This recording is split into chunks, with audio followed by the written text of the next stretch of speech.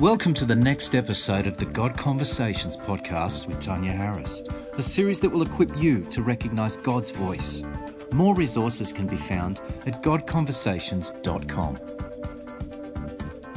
Hi, and welcome to the God Conversations podcast, a series designed to equip you to recognise God's voice.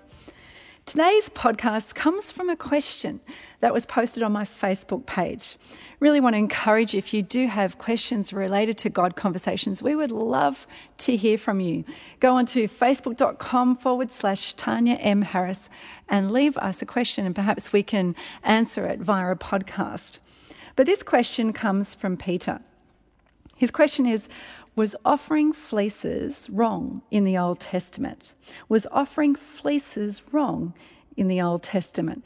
The question relates to the issue of signs. The fleeces are reference to the story of Gideon told in Judges, which we're going to look at today in a little bit more detail. Is it okay to ask God for a sign? But before I do that, I just want to share some exciting news with you. You may have already heard, but we've launched a brand new ebook called The Easy Way to Hear God's Voice. We released it last month, and I think you're going to find it incredibly helpful. It may surprise you just how easy hearing God's voice can be. So if you haven't already downloaded it, can I just encourage you to sign up to the God Conversations blog, and it's given there as a gift for you. If you've already signed up, awesome, you'll be receiving your gift copy shortly. But if you haven't, our blog gives you access to all sorts of resources, weekly podcasts and blogs and resources that will help you to recognise God's voice. The ebook, it comes out in a variety of formats, so whether you're a Kindle fan or you've got a Nook or an Apple iPad or just a desktop computer, you'll be able to download it, and then you can use the old-fashioned method of printing it off and passing it on to someone else. The Easy Way to Hear God's Voice is also available at Amazon.com for around about $5. So if you'd like to support the ministry of God Conversations, you can also purchase a copy there. And can I ask a favour of our listeners today? If you've already read the book and you've found it helpful, can I encourage you to pass it on?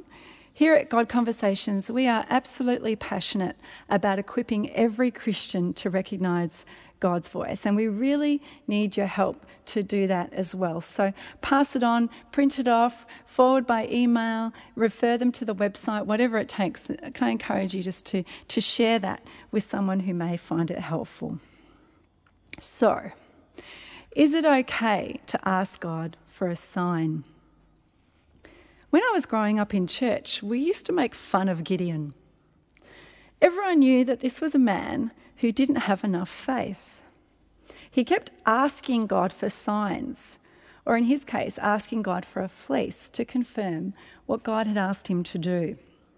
And I've since revisited that story and now I see it in a bit of a different way. So I want to look at this question, is it okay to ask God for a sign, by revisiting this story.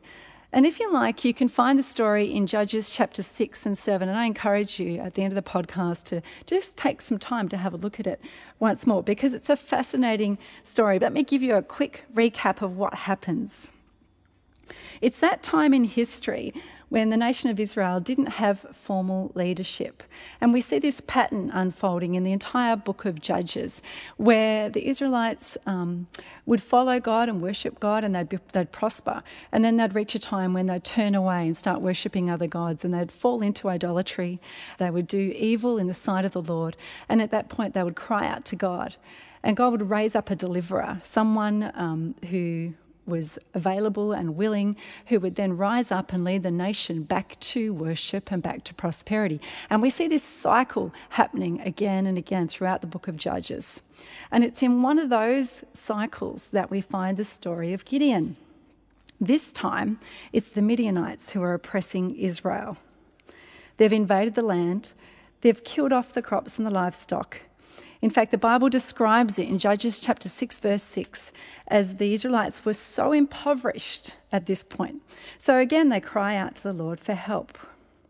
Well, help comes in the form of an angel who speaks. And again, it's such a common pattern that we see in Scripture. When God wants to do something, the first thing he does is he speaks. He speaks to someone. In this case, he speaks to Gideon.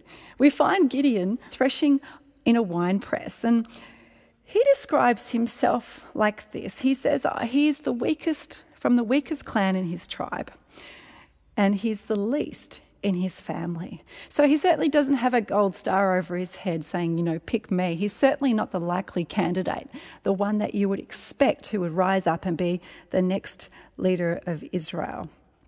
The story picks up in verse 14 of Judges chapter 6. The Lord says, "Go in the strength you have and save Israel out of Midian's hand. Am I not sending you?" Love Gideon's response.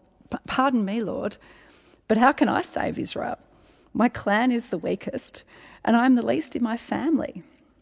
The Lord answers, "I will be with you, and you will strike down all the Midianites, leaving none alive." Reading it again, I'm struck by the extraordinary nature of God's command to Gideon. Go and fight a battle that everything tells you you're going to lose. The odds are not in your favour. The truth is that you're a miserable weakling. You have no self-confidence. You've got no mental strength, no fighting prowess. You are scared stiff. You have a potentially weak army, and you're facing an undefeated foe. And in the midst of that, God says, you're going to lead Israel out of this situation. What does Gideon do? It shouldn't surprise us about Gideon's response. He makes the kind of response that I think any of us would in this situation. Because at this stage, the enemy has now grown exponentially. The Amalekites have joined in. It's getting worse. So what does Gideon do? He asks God for a sign. Verse 17, "If now I have found favour in your eyes, give me a sign that it's really you talking to me." I think sometimes, again, we read those stories in the Bible and we think, yeah, those characters in the Bible, they knew when it was God. Did they? I think they struggle with some of the questions that we have when we hear God's voice speaking. Because when God speaks, it's not always naturally logical. It's not always easy. Sometimes he says things that will take a miracle to achieve. Sometimes he says things that are really difficult where we don't feel adequate enough. And we find ourselves like Gideon, sitting on that wine press going, but how can this be? I can't do that. Is that really you, God? So what does he do? He asks God for a sign. He says, "God, show me that it's really you, some sort of spiritual, miraculous thing that I will know, that I'll have the courage enough to follow this command of yours." The sign that Gideon asks for is that a woolen fleece will stay dry the next morning when the dew covers the ground. Well, what happens? God does it for Gideon, and he gets the sign that he asks for. Then Gideon gets cold feet again. He's not quite sure as he thinks about it again. Was that really you, God? So he says, oh God, don't be angry with me, but I need another sign. Can you give me another sign? This time, can you make the ground dry and make the fleece wet? So God does that for Gideon again.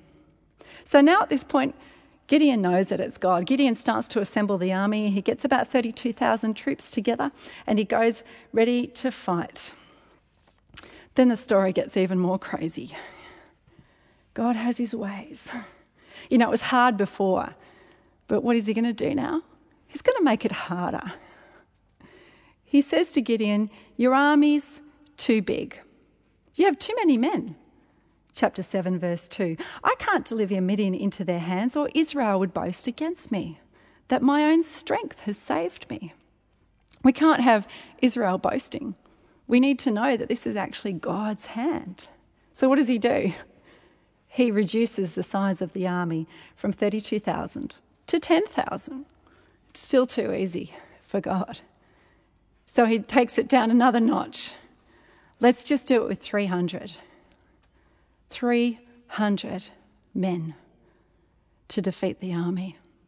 The next scene that we see is these men camped on a hill, looking down at hundreds and thousands of Midianite troops. The Bible describes that they were as thick as locusts. The camels were so great in number as the sand. I can't imagine how Gideon felt that night as he looked across at the army that he was facing. And he tries to remember what God had said to him. He tries to remember that it really was God speaking and that God's going to do a miracle. But how would you feel? How would you feel if God asked you to do something that was so difficult, that was so impossible, that required the supernatural intervention of God, or you were leading yourself and 300 other men to their deaths? You know, looking back, I'm not sure that Gideon was a man of weak faith. I think he was just dealing with the ordinary fears that we all face when God asks us to do something that's impossible or to believe for something that we can't see. And I want you to remember at this point what God's heart is like. He knows that we're human. He knows that we are as dust. He knows that we see a world that's natural and that sometimes it's difficult to believe his word. His heart is for us to know his voice, to understand his ways. Jesus said, John chapter 14, verse 27, that my sheep will know my voice. I know them and they follow me. God wants us to know his voice and to be able to have the courage and the confidence and the faith for us to follow it. He wants us to follow in his ways. He wants us to know him. So he's going to help us. That's his heart. What happens? Listen to the heart of God. Chapter 7, verse 10. The Lord speaks to Gideon, and he says this: if you are afraid to attack, go down to the camp with your servant Purah and listen to what they're saying. Afterward, you will be encouraged. Interesting. What does Gideon and his servant do? They go down to the camp. They overhear some of the enemy speaking. Gideon arrives just as a man was telling a friend his dream. I had a dream, he was saying. A round loaf of barley bread came tumbling into the Midianite camp. It struck the tent with such force that the tent overturned and collapsed. His friend responds, this can be nothing other than the sword of Gideon, son of Joash, the Israelite. God has given the Midianites and the whole camp into his hands. I want you to note something here. It was God who took the initiative to give the sign. Gideon, at this point, didn't even ask for it. Why? Because Gideon was afraid. And God wanted to encourage him. This is the heart of God. He wants us to be able to do what we're called to do, to be encouraged by his voice and his presence, to overcome fear, battle those things that come against us. This is the heart of God. And in this case, he chose to express it through a sign. You know, it took a miracle to see the Israelites defeat the Midianites that day. When God speaks, it will always take a miracle. It will always require his intervention. That's his way, because he wants us to see his hand. And God wants us to encourage us to have faith, to believe for those miracles. You know, there's nothing wrong with signs. When we're in the place of encouragement, it's perfectly okay to confess those fears to God and to ask his help in confirming him. Is it really from God? This kind of risks, the risk that we take, is it really from him? Can I trust his word? My own experience, but also the testimony of others in the Bible, shows us that God does use signs to confirm his word. It's important that we understand that God wants to confirm his word, and that the process of hearing from him involves testing what he says, not just through signs, but through the Bible and through his community.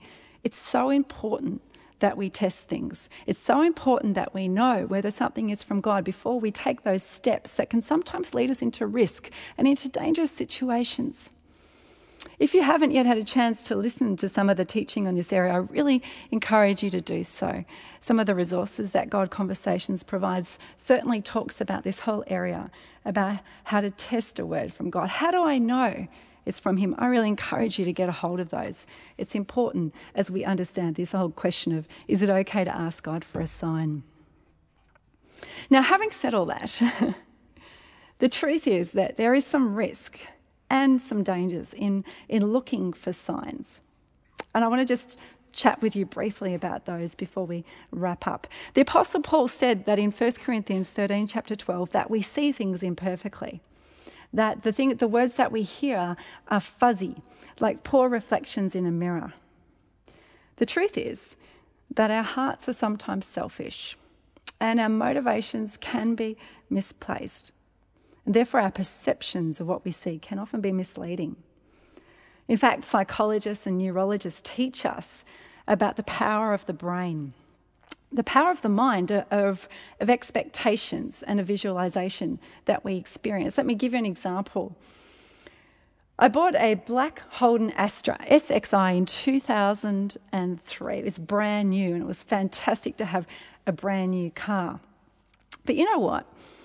Suddenly, when I was out on the road, I noticed that there was a lot of Holden Astras SXIs on the road.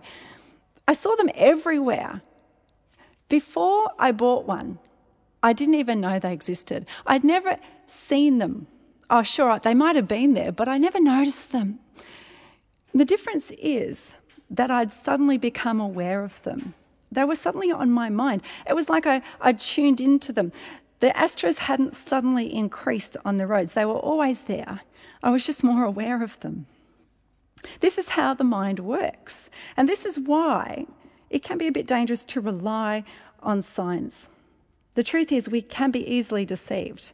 We start to see things that we want to see. We manipulate our perceptions to suit what we want, what we're praying for. And so wishful thinking then becomes a way of interpreting what we see around us. You know, the old prayer, Lord, if this is from you, let the traffic lights go green in the next 10 seconds.